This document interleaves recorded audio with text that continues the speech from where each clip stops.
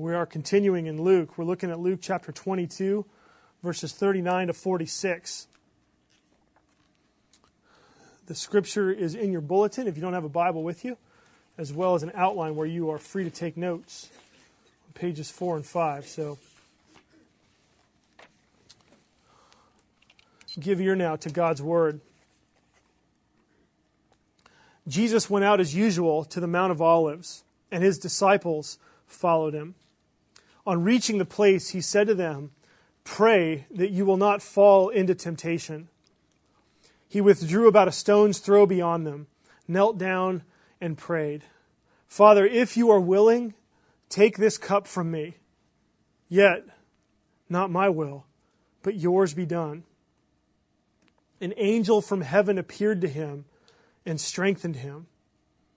And being in anguish, he prayed more earnestly, and his sweat was like drops of blood falling to the ground. When he rose from prayer and went back to the disciples, he found them asleep, exhausted from sorrow. "Why are you sleeping?" he asked them. "Get up and pray so that you will not fall into temptation." While he was still speaking, a crowd came up, and the man who was called Judas, one of the 12, was leading them. This is God's word. We've been talking a lot about trials and the difficulties that we often face. And it's interesting, James 1 is a passage that talks a lot about trials. It says, "Consider it all joy, brothers and sisters, when you fall into various trials." And what's interesting about that, it's interesting that James says, "Consider it joy," but the way that he talks about the trials coming, he says, when you fall into various trials. And the image that James uses in that passage is one of just sort of like trials jump out at you from around a corner, right? You are startled by trials. They sort of come upon you and you didn't expect them. Okay, and James says when those kinds of trials hit you, consider it joy. That's bad enough. I mean, it's difficult when something comes out at you that you weren't expecting, but how do you respond when you do see the trial coming? Think about that for a second. I mean, it's bad enough when bad things happen, but how much worse is it when the bad thing is something that you know is going to happen? Right? How often does that happen to you? The trial hasn't hit yet, you know it's coming. Like maybe you know there are bills that are coming that you know you can't pay. Maybe layoffs are coming to your company and you have this growing foreboding that you're going to be included in those who are laid off. Maybe you have a mortgage that you can afford right now, but you're not going to be able to afford as soon as your rate goes up. I mean, it's interesting. Well, yeah, it's a whole different dynamic when you know it's coming and you can't do anything about it. What do you do then? Where do you go? Well, in this passage, we see what happens, what Jesus does when he stares into the face of his own doom. Jesus knows that his hour is coming. And we see how he responds in this passage. And as we see this, you're going to be moved to worship him. You are going to be floored by how Jesus responds in our passage. And you're going to find the comfort and the strength that you need to face those impending trials, that coming doom in your life. So we're going to see this in 3 points. First, we're going to see that the darkness is coming. Second, we're going to see that Jesus entered into your darkness. And then third, now you enter the darkness of others. Okay, so first, the darkness is coming.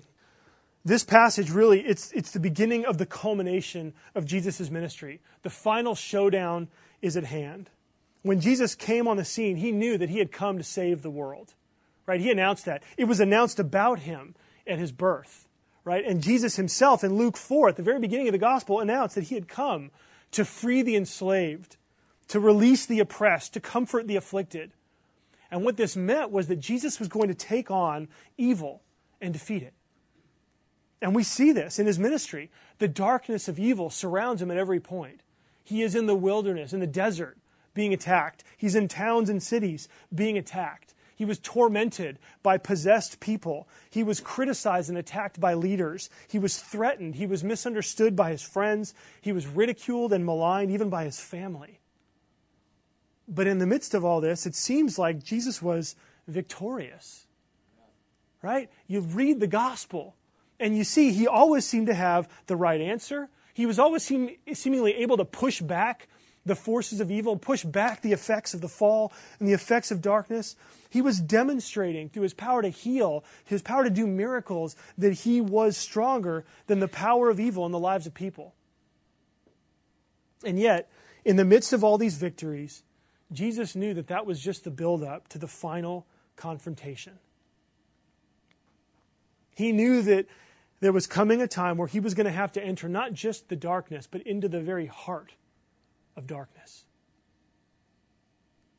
And this meant that he was going to have to enter into death itself and overcome it. One author said this: Jesus knew that his death would carry with it the full horror of darkness, of God-forsakenness. He was going to the place where the evil powers of the world could and would do their worst at every level. The torture that Jesus was about to endure was physical, emotional, mental, and spiritual. He was going to experience full and complete separation from God. And so this darkness has been coming. It is on the verge, and in this passage we see that Jesus is preparing himself to face it. And so you ask, well, what did Jesus do when life got to be too much? Where did Jesus turn when he didn't know where else to go? We see in our passage, Jesus bends his knees and goes to the Father. Jesus bows in prayer. For him, prayer was the key. And what's amazing here is that Jesus' prayer here, this invites us into the very relationship between Jesus and his Father. We get to watch and see what happens. And when this curtain is peeled back, when we get this amazing privilege of seeing the conversation between Jesus and his Father, Jesus says no to God. Jesus says no to God. Take this cup from me, is what Jesus says. He's saying, don't make me do this. This cup was the cup of his suffering. He talks about this cup in different places in the Gospels. This cup was a symbol of what he was going to endure as he faced the horror of the cross. As we see Jesus saying no, we see what a real relationship with God looks like. And it's startling. It's startling. We see his passion. This prayer that Jesus offered to God, this went on for a long time. Jesus didn't simply leave the disciples, bend his knee, say these 12 words, and then stand up. Even the Greek text indicates that that Jesus was praying for an extended period of time. We learn from the rest of the Gospels this was at least an hour of prayer that Jesus endured. And so these words were a summary of his prayer. And we see the passion not just in the length of his prayer, the fact that he went on for at least an hour, but we also see, look at verse 44. We see that he was in anguish, that he prayed even more earnestly. And I want to ask, have you ever been there? Have you ever prayed like this? God, please don't make me do this. God, please don't make me go through this. Is there any other way, God? Can we do anything else? Did you know that we're allowed to pray like this? I mean, sometimes you just need somebody to blaze a trail, and Jesus is here blazing a trail for us. He's telling us it's okay to say, God, please no. This passage actually reminds me of Ray Cortese. He spoke at our family camp last year, preached for us last year, and he's told us a story about when he found out that one of his children had cancer. They were having a birthday party, the phone rang, he answers the phone and gets the news. And he said that he hung up the phone. He walked into the bathroom in the back of the house and he prayed. Well, I don't think many of us would think it's a prayer because we don't think this is prayer, but what he said is exactly like what Jesus said. He said, Lord, don't you dare teach me something through my son. He said, look, God, I know I'm a failure as a man. I know I'm a worse failure as a preacher. But don't you dare make my son suffer because you're trying to teach me something.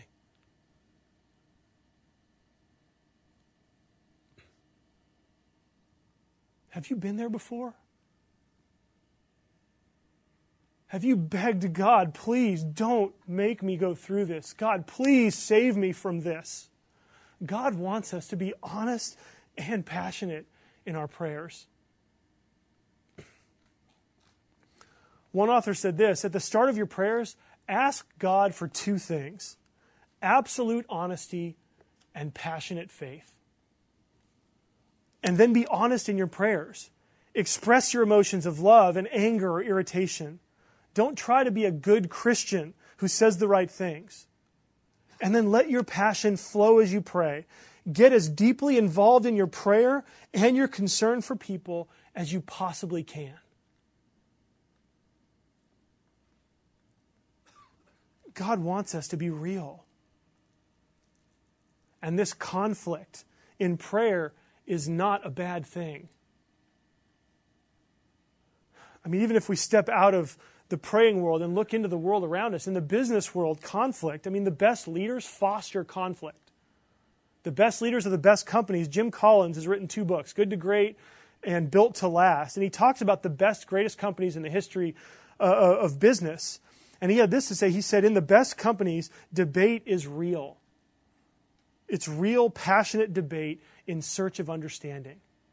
And the best leaders foster it. The best leaders try to promote it. The best leaders cultivate honest debate because they know that without real debate, without people getting fully involved, you're not going to have the best information. You're not going to have the best people bringing their best to the table to make decisions. Even at Harbor, in our own leadership, we try to foster healthy, honest dialogue and conflict in our meetings because we know that the decisions that we're making are so important that if we don't have all the information in front of us, if someone's holding something back because they're afraid of disagreeing, then we're all going to suffer for it. And so here we have Jesus. With everything he can muster, he is begging God not to make him go through the coming ordeal. He is saying, God, if there's any other way. And in the midst of his passion, we see his real humanity. Right? This isn't Jesus, in a sense, it's not that he stopped being God, no, but Jesus is demonstrating what real humanity looks like, and he is inviting you to enter into this kind of relationship with God. And beyond his passion, we see, again, verse 44, his sweat was like drops of blood falling to the ground. This is a medical condition. I looked it up. It's called hematohidrosis. Okay, and one the chief medical examiner in New York said this. He said, around the sweat glands, there are multiple blood vessels in a net-like form, and under the pressure of great stress and fear, the vessels constrict. And then as the anxiety passes, the blood vessels dilate to the point of rupture, and blood goes into the sweat glands. And as the sweat glands are producing a lot of sweat, it pushes the blood to the surface, coming out as droplets of blood mixed with sweat. So what we see here is that Jesus had a real body that responded to, interesting, right, stress and fear. Do you ever think that Jesus suffered from stress? Have you ever felt like, well, that's an area that I just can't, Jesus doesn't understand what that's like? Or even fear. Do you ever think that Jesus was afraid of something?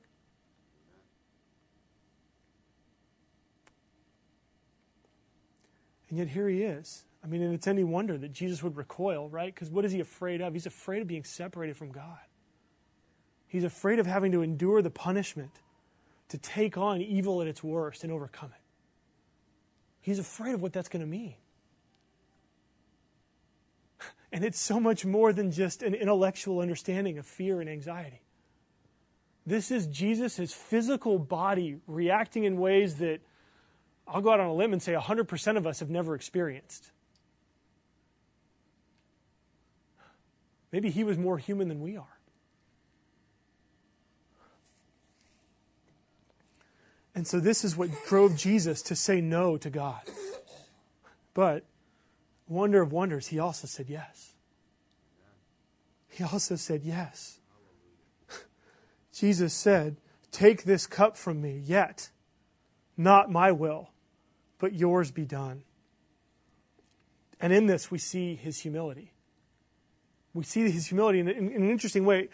Even as he says no, he shows humility, right? Even before he says, "Yet not what I will, but yours." Verse 42, he says, "Father, if you are willing, take this cup from me." It's almost like he's saying, look, I don't want to do this, but I recognize that I shouldn't be left alone to make this decision. It's almost like he's saying, I know that I am being driven by forces and feelings that I can't completely trust.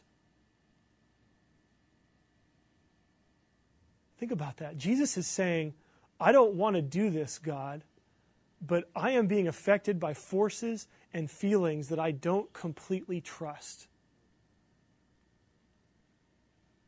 Boy, I think I need to say that to myself when I go to the Lord like this.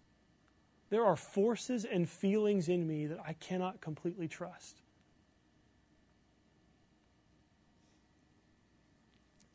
And I just think this opens up a relationship with God that is more real, that is more human, that is more wonderful than anything you could imagine. I mean, it seems like maybe the traditionalist religious people, if they didn't know this was Jesus praying, right, and they were just given a story that somebody went to God and prayed this way, traditional religious people might say, how dare you question God? Right? He's God. You should simply submit.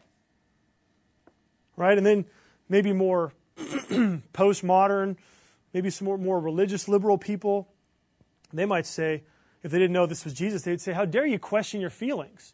How dare you admit that you might not be able to trust yourself? In fact, come on, what else do you have but your own feelings? You shouldn't deny your feelings. Religion shouldn't cause you to question your feelings. But Jesus, as always, lays an amazingly clear path right down the center. Right down the center. He's brutally honest, right? He's passionate. He pleads. He goes on and on, again, for at least an hour, wanting to persuade the Father to go another route. But he knows that the Father's will is best. Whatever the Father decides, he will do. He gets to the point where he says, not my will, but yours be done. And so Jesus resolved himself to trusting obedience. To trusting obedience. He wrestled with God in prayer until he could finally trust him and then say yes to the cup of suffering. One author said that he agonized until he stretched out his hands in obedience to take the poisoned chalice.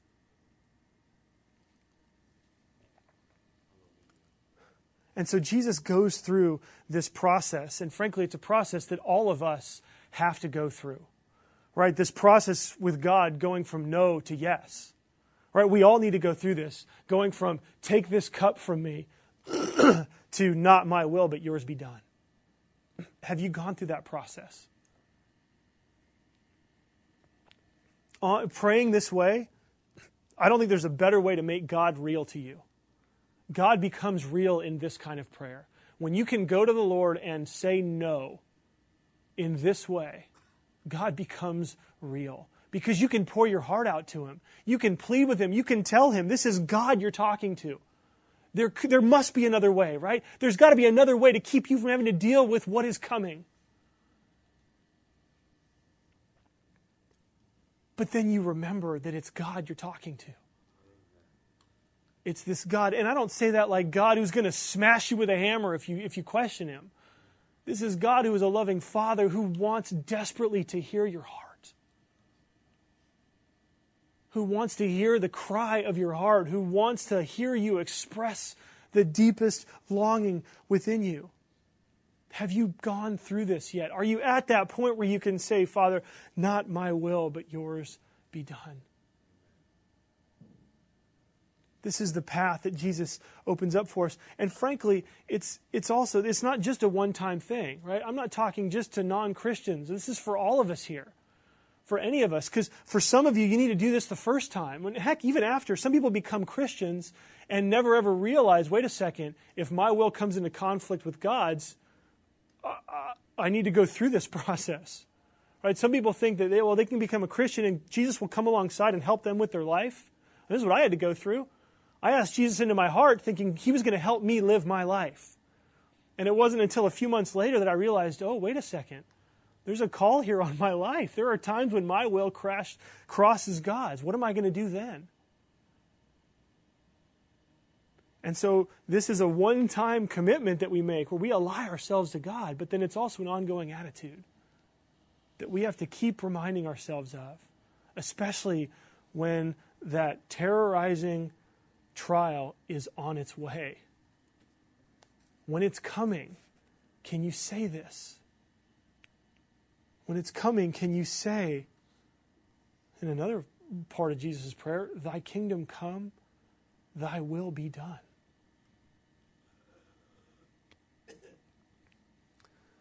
And so this is the coming darkness for Jesus. The darkness for Him is coming, and this is how He responds. The second point that we need to look at is that Jesus doesn't just enter into darkness in general, but Jesus entered your darkness. Point 2, He entered your darkness. This cup, yes, was suffering, but it was your suffering that He was going to drink in. This was the evil that you face in your life. This was the judgment that you would receive. This was the power of evil that comes upon you in your life that Jesus is taking. God is filling up in this cup the evil, not just of the world, but your evil, and offering it to Jesus to drink. Now, why would He do this? Why would Jesus say yes to this cup? This cup that would mean the horror of evil, separation from His Father. Why would He experience the hell of being separated from the love of His Father?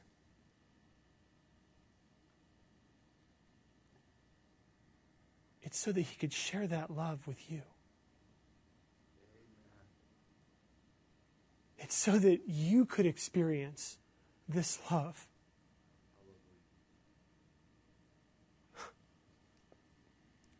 Jesus enters into your darkness so that He can bring you the light of God's love. When Jesus prayed this prayer, He allowed the Father to say no to Him so that the Father could say yes to you.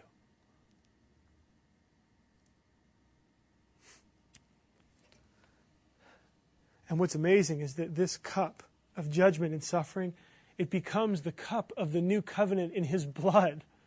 Jesus said so much an hour before this, right, at the Last Supper. We take from that cup that He drank to the full and then fills it with His own blood so that we could have forgiveness. That's what we experience when we observe the Lord's Supper. When we take the bread and the cup, we are experiencing that forgiveness, that new relationship with God that comes because Jesus drank the cup, our cup of punishment. And so whatever darkness you're experiencing, whatever darkness you have experienced or will experience, Jesus has entered into your darkness. When you're in the darkness, Jesus is there. You need to look for Him. When you collapse physically on the floor and cry out to God, when you collapse internally, mentally, emotionally, spiritually, under the difficulties of the challenges that you're dealing with or that are coming, Jesus is right there beside you. And He is praying, Father, let this cup pass. Yet not my will, but yours be done.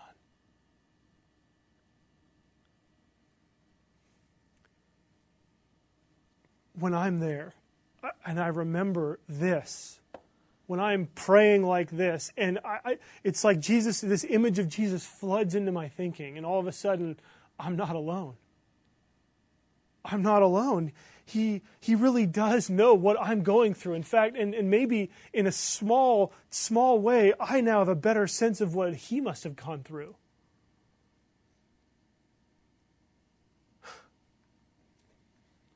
When you're going through this darkness, when you're going through your darkness, I mean, it's amazing. It says in response to his prayer, verse 43, an angel from heaven appeared to him and strengthened him. Well, that's weird, right? Jesus needs strengthening? Yeah, he does. Jesus couldn't endure this without the strengthening power of this angel. Again, we see the humanity of Jesus on clear display here. But what's a miracle is that when you are struggling in your darkness, God doesn't send just an angel. He sends Jesus. Amen. He sends Jesus. Hallelujah. Kneeling beside you, his arm around you, praying with you, praying for you.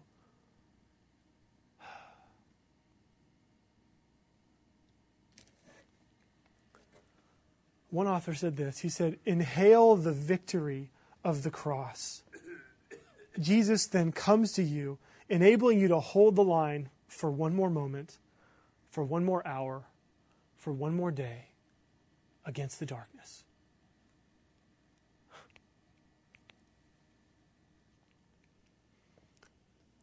Now, I know for some of you this is enough, right? We could just pray and close and you're ready to worship.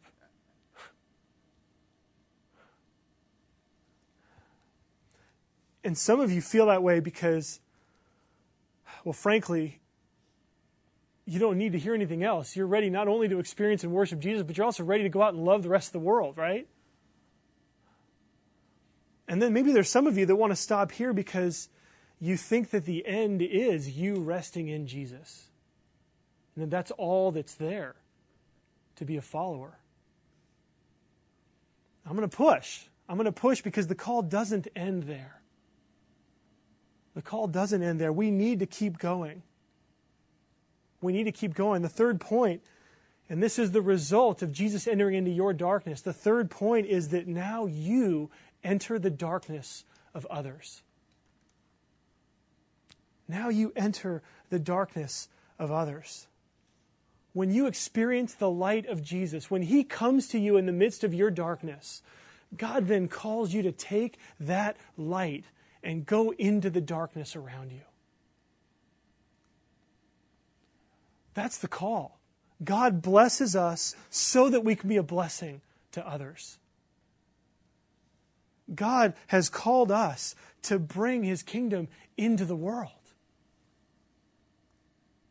Do you understand that? Some of you are wondering, well, how should this change me? Right? Yes, I feel drawn closer to God, but what should my life look like tomorrow? What should my life look like this week? Well, it should look like you learning how to enter the darkness around you and bring the light of God. Romans 13 has this amazing image in verse 12. It talks about the resurrection of Jesus. It says that in Jesus, the night is over and the day is at hand. It's like Jesus is the dawning of the sun. And then we bring about the rising of the sun over our communities, over our city, as we enter into the darkness around us with the love and the light of God. And this is our call. This is our call. And so, yes, you need to go through this yes-no process with God. And the great thing is that you don't have to do that by yourself anymore because Jesus has blazed the trail. He's gone through this for you, and you can follow him. But as you find him in your darkness, you then look around and find and look into the darkness of others. And so you ask yourself the question, where is the darkness? What is dark in the lives of people around you? Your neighbors, your friends, your family members, your coworkers? What's dark in the city? Where are people experiencing the tyranny of darkness and evil? God is calling you not to recoil, but to say yes to entering into that darkness. God is calling all of us to say, no, God, it shouldn't be this way, but yes, God, I will go in and be part of the solution. How else will people find hope?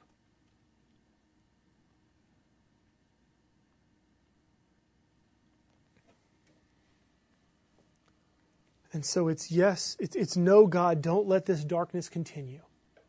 But yes, God, send me in. I'll be part of the solution. I mean, in one sense, really you're offering yourself. Just like Jesus offered himself for the salvation of the world, we don't offer ourselves in the same way, but we offer ourselves. We offer our hopes and our dreams. We offer our aspirations, our goals. We offer everything up on the altar of God. And we say, God, this is what we want. Yet not our will, but yours be done. Where do you want me to go? And for most of you, God is going to send you back into your jobs, back into your families, back into your neighborhoods and communities, to be people who have experienced the closeness of the power of Jesus and his light in the darkness, so that you can share that light with others. For some of you, God may be calling you to do something else, something new. God may be calling you to take on more responsibility. I don't know. You need to go to the Lord and ask him and say, Lord, end the darkness. Don't make our city have to deal with this darkness. And yes, you can send me in. Yes, you can send me in. When you do, and what's amazing about this is that the power to bring the light into the darkness, this is an offer, in a sense. How much of the solution do you really want to be? I mean, frankly, I feel like in my own life, I have cheated myself because I have just not said yes to the darkness. I have chosen not to go in. And God is gracious and loving, and he is nurturing my heart. And it's taken me years sometimes before I'm willing to say yes to certain darknesses. It's taken me years to overcome certain things that I don't want to have to do, to the point where I say, yes, Lord, not my will, but yours be done. But if we're going to be a church that's for the city, if we're going to be a church that's trying to seek to transform San Diego and Tijuana, and through this, the world, each one of us is going to have to say yes to the darkness around us. Each one of us is going to have to enter in. And every time we suffer, every time trials come, whether they come upon us out of nowhere or whether we see them coming and we still don't know what we're going to do, but we are saying yes to facing them with God and his help, when we do that, we get the chance to shine the light.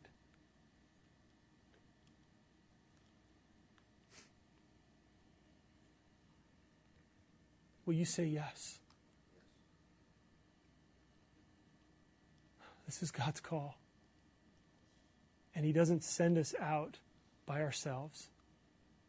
Right? It's not just that Jesus has blazed the trail and gone before us, but he has both blazed the trail and, again, remember, you're not alone. He comes alongside. And God has saved us and put us on this mission as part of a community. You can't handle the conflict without the community around you, without your brothers and sisters, without the family of God supporting you.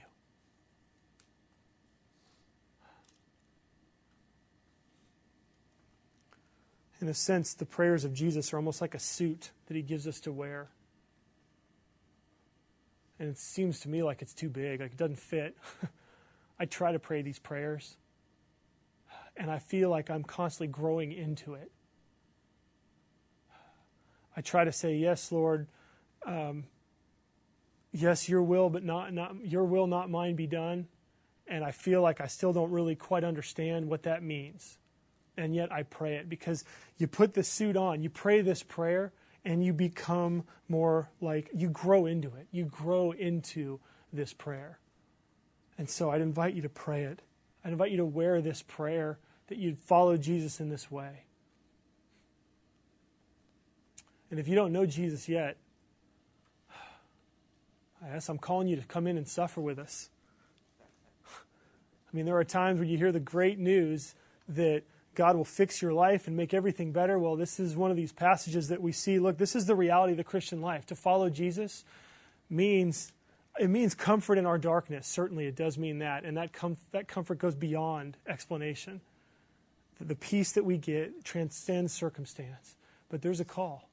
To follow Jesus means to follow him into the darkness around us. And what's great is that we get to be privileged. We're privileged as we're conformed to look like Jesus. We end up being used like Jesus was to bring God's healing and help to others. You just need to commit. Say, yes, I want to follow Jesus. Yes, I'm willing to give up my darkness, let him into my darkness to bring me forgiveness, and I'll follow him wherever he leads. Let's pray together.